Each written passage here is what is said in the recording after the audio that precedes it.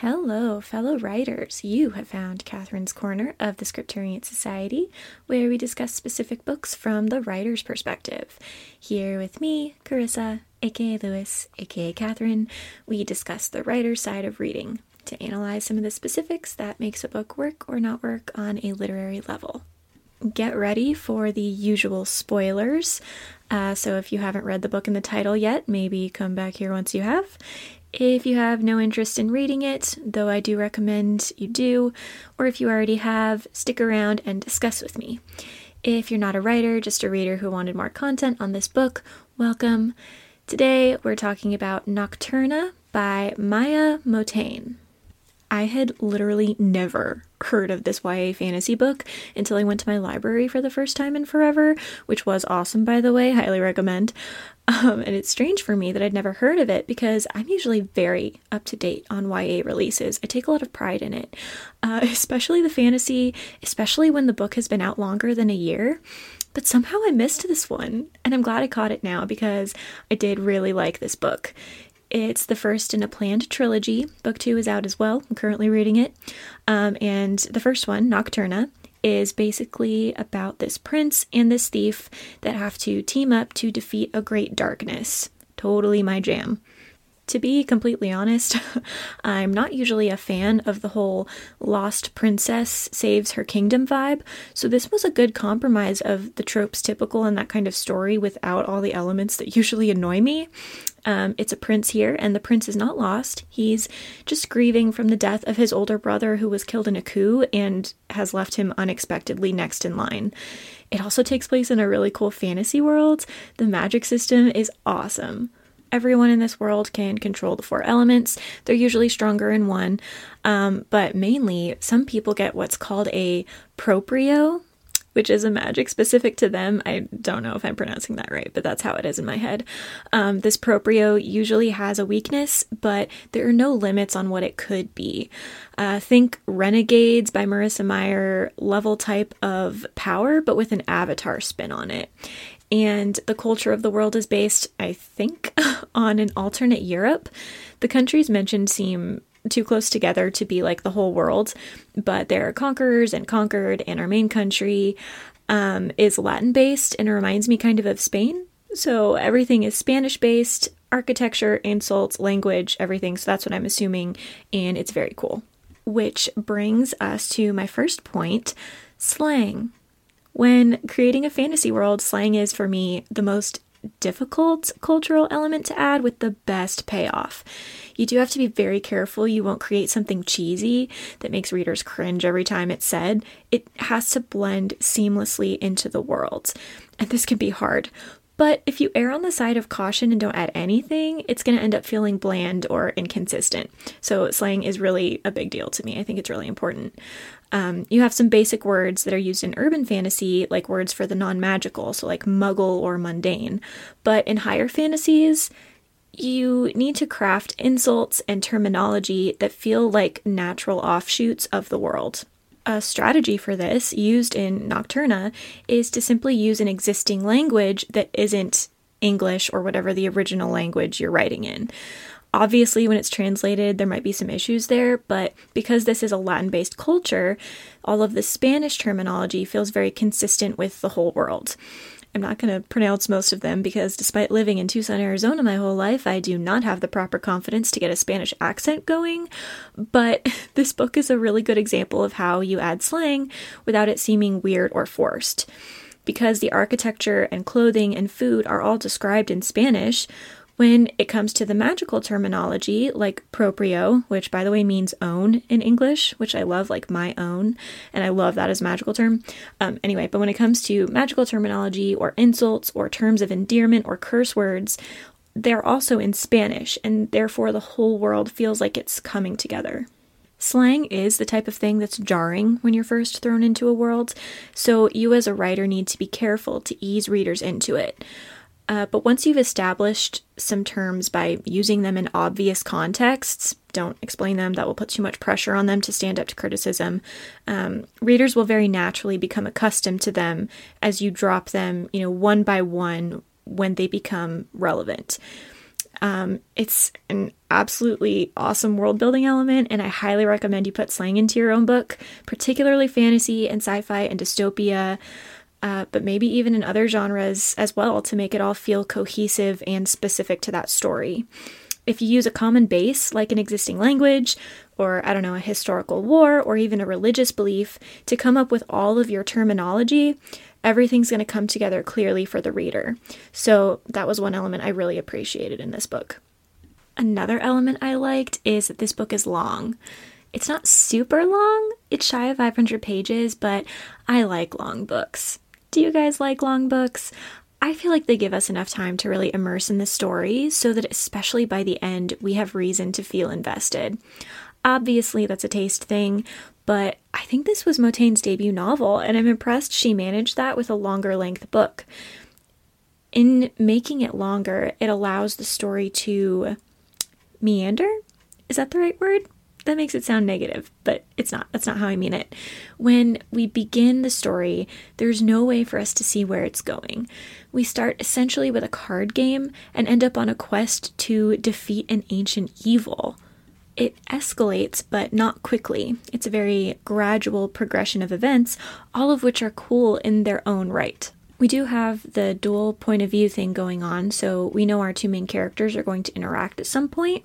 Actually, there are other points of views too, but only in passing, and also thank goodness it's in third person because I personally just can't get into dual point of views in first. But we otherwise don't know anything up front about where the story is going to take these characters. There are a lot of twists and turns, but all of them make sense.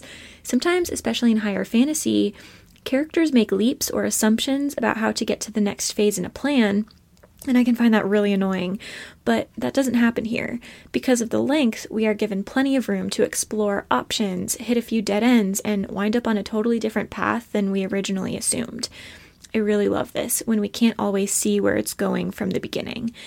There were a few twists I saw coming, things I figured out while reading, like that the bad guy was going to be Sombra from the legend, but it was still really satisfying in how it all played out. I don't think this book's strength is in its plot twists. I think its strength is in how it unfolds all of the action. I was never lost, but it did make me think, and that's the sweet spot of higher fantasy. So, and this is something I'm still having to learn too, you don't have to put all of your effort into making your plot twists, unexpected and mysterious and all of that. You should be focusing more of your attention on making sure that as the twists are revealed, the plot progresses in a really satisfying and interesting way. I think that's more important, even though, a good plot twist is satisfying, but it's more important that the overall story is satisfying. So don't worry too much about whether or not your plot twists are expected or obvious, so long as you're taking them a really cool direction. All that being said, there were a couple details that bugged me that I want to talk about, just because I want to vent about them. Most of them are specific to me, but take them as you will. Writers need to be aware of how readers may perceive, positive or negative, some subjective issues too. So, first of all, I hated Finn. She's one of the two main characters, and gosh, I could not stand her. She is so arrogant. She doesn't feel any guilt or remorse for anything she does, and anything she might feel guilt over, she just blames on her pseudo-father, which, is fair because he's awful, but it's like she believes she has literally never done anything wrong in her life. And whether you've been a victim or the victimizer, you have certainly mistreated at least a few innocent people along the way. No one is perfect enough to have a totally clean slate. And having been victimized once or regularly doesn't make it magically okay for you to then victimize someone else or even to just be mean to them. She is so set on hiding from herself and others that she might be flawed that she just ends up, just so arrogant and cocky in a way that is really not likable. And if she would just acknowledge that she does sometimes make mistakes and could improve, this could lead to character growth. But Finn doesn't seem interested in that. For someone with the ability to magically change her face, she changes the least over the course of the story. Here's my take. I think if you're going to have one of these super stubborn, full of themselves, confident main characters, they need to be the sole point of view. Because if you have two, some readers like me are going to view them as rude and unfair when they're interacting with our other point of view characters, who we will also sympathize with and might like more. I know Finn has reasons to be the way she is. I get it. I sympathize. But she treats Alfie, our other point of view, really badly at first. And always. I am generally bothered by this idea that when it comes to the clashes of the classes, the wealthy are always the bad guys, and so it's okay for the poor to resent them. And it's not because I'm wealthy or anything, it's because in principle, this is fundamentally unfair. Yes, some powerful people are bad, but some of them are good too. Wealth, or lack thereof, is not a reason to love or hate anyone. It's certainly not a justifiable reason. It's a really shallow take to hate someone because of money. You don't have the right to judge all on the basis of a few or even most. That's called prejudice. And while the wealthy may suck sometimes, so do some poor people. They can be jerks and awful too. You can't assume they're all good just because they're not powerful. Wealthy people and poor people are not fundamentally different. That's ultimately why it's wrong to mistreat anyone at all. And so they all have their strengths and their evils, making Finn's immediate hatred for Alfie really unfair and grating, especially considering she's committing more crimes against more people. And considering she never takes it back, she never expresses any regret for this or a worldview shift, even as Alfie himself is beginning to sympathize with her. It makes her feel really unworthy of sympathizing with it all if she can't deign to do it in return. But even if she did, this general jerkishness is something that's really hard for me to get past once it's begun. If your automatic take when meeting someone new is to treat them in a condescending or cruel manner, I just don't like that. I don't think there's room for that. I cannot get behind it in a point of view character.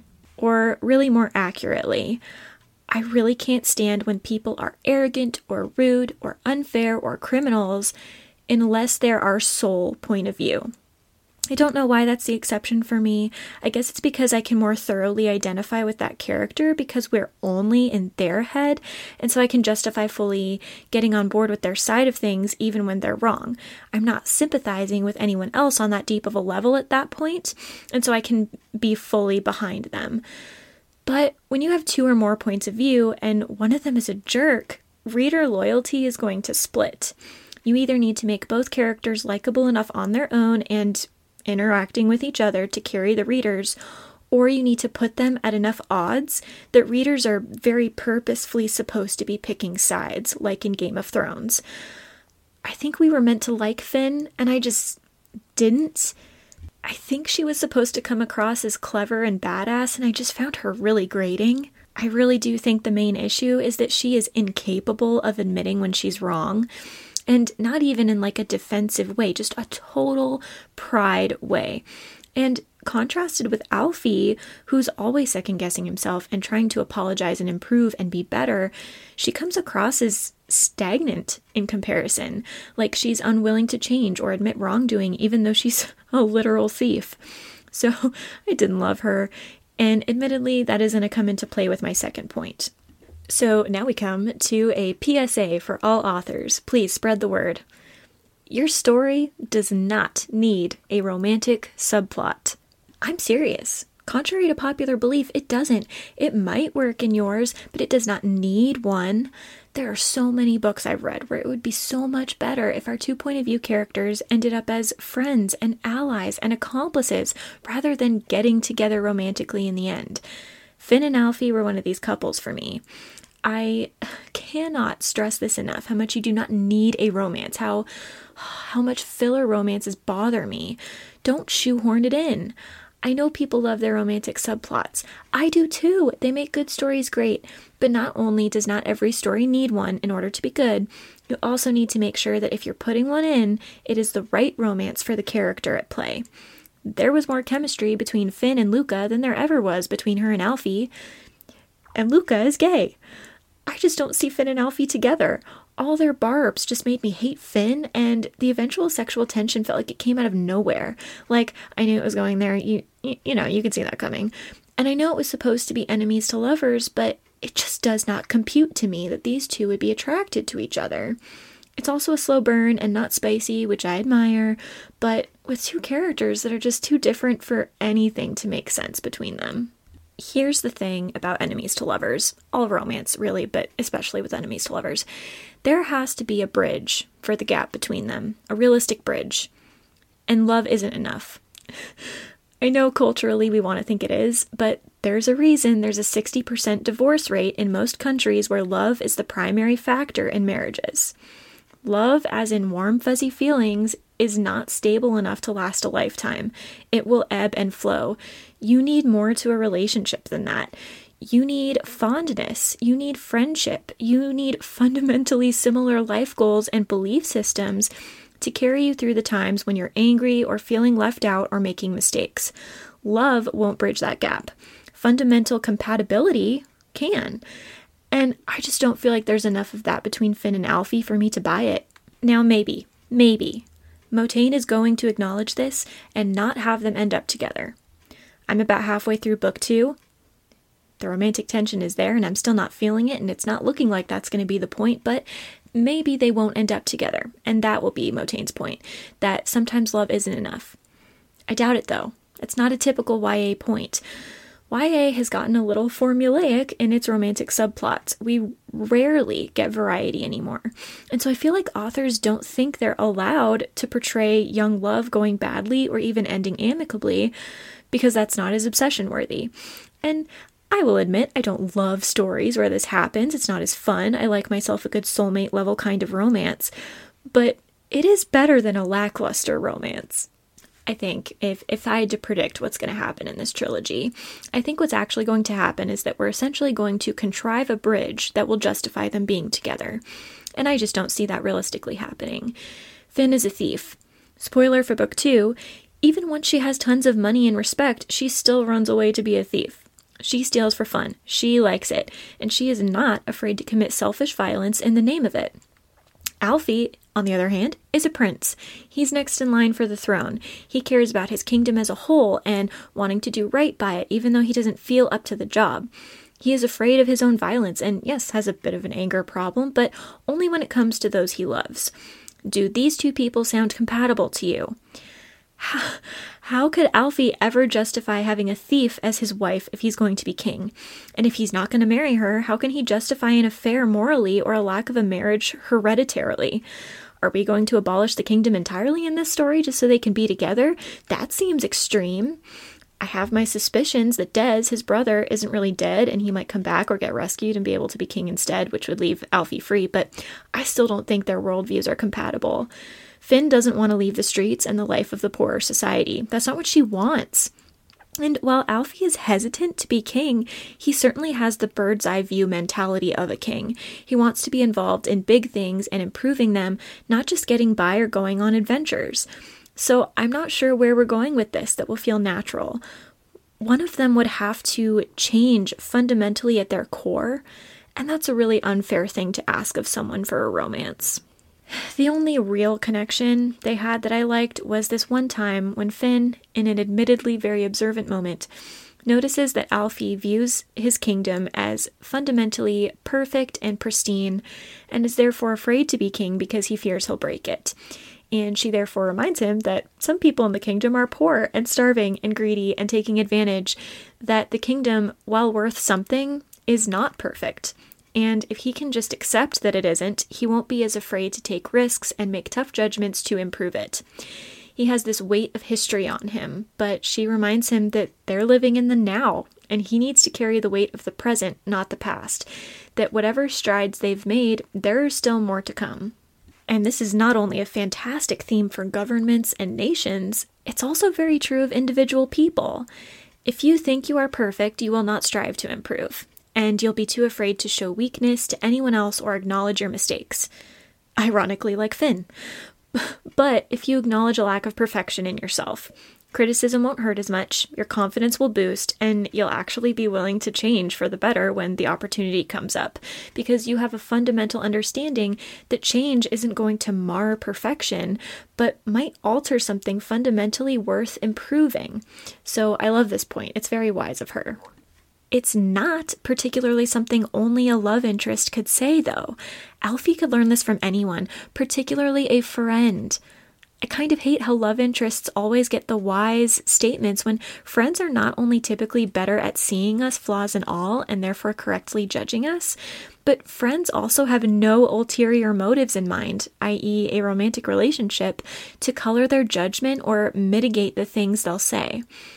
Alfie does want to improve conditions for the poor in his land, and Finn's opinion is a great start, especially because she's right, but an inherent understanding that everything from people to kingdoms can bear risk and improvement doesn't mean two people are on the same page about what direction that change needs to go in. And if they can't be on the same page about it, which Finn and Alfie don't seem to be at all, then you can't make a romantic relationship work. You could make an alliance work, an advisory relationship work, but not romance. That's too personal a place to put that kind of conflict. It would be way too stressful, way too tense. And that's not something you want to add to the type of relationship that's going to be hard for even the most compatible of couples. The only goal Finn and Alfie have in common is the desire to defeat a terrible evil that's going to wipe out the world, and that's just essentially believing that human annihilation would be bad, which I've got to believe 99% or more of people would agree with, right? Is that really enough? They don't agree on laws, on how to view the classes, on right and wrong, on lifestyle, nothing. So I just wish that one or both of them had had other love interests instead. Not in a love triangle way, just in a we are platonic friends carrying this story way, as opposed to enemies to lovers. I don't know, it just feels like enemies to lovers is popular right now, and so we're shoehorning it in where it doesn't belong. Enemies to friends would be wonderful and more believable. You can build bridges as friends that you just can't in a romance. It's also a problem, I think, that we clearly culturally have this concept that love is all you need, and it's really not. I think that's sort of a dangerous thing to be implying to teenagers and adults. But I digress. All in all, I did really enjoy this book. Loved the world and the plot and Alfie and Luca. I wish book 3 was out because I suspect this book 2 is going to end with a cliffhanger, but we'll see. If you guys, like me, had never heard of this series before, definitely go check it out. I know I talked about characters and everything, but I didn't give too much away about the plot, so despite the spoilers, I think you would still really enjoy it. Otherwise, that is all for now. I hope you learned something useful for your own writing, and if you did, then I will see you on the next page.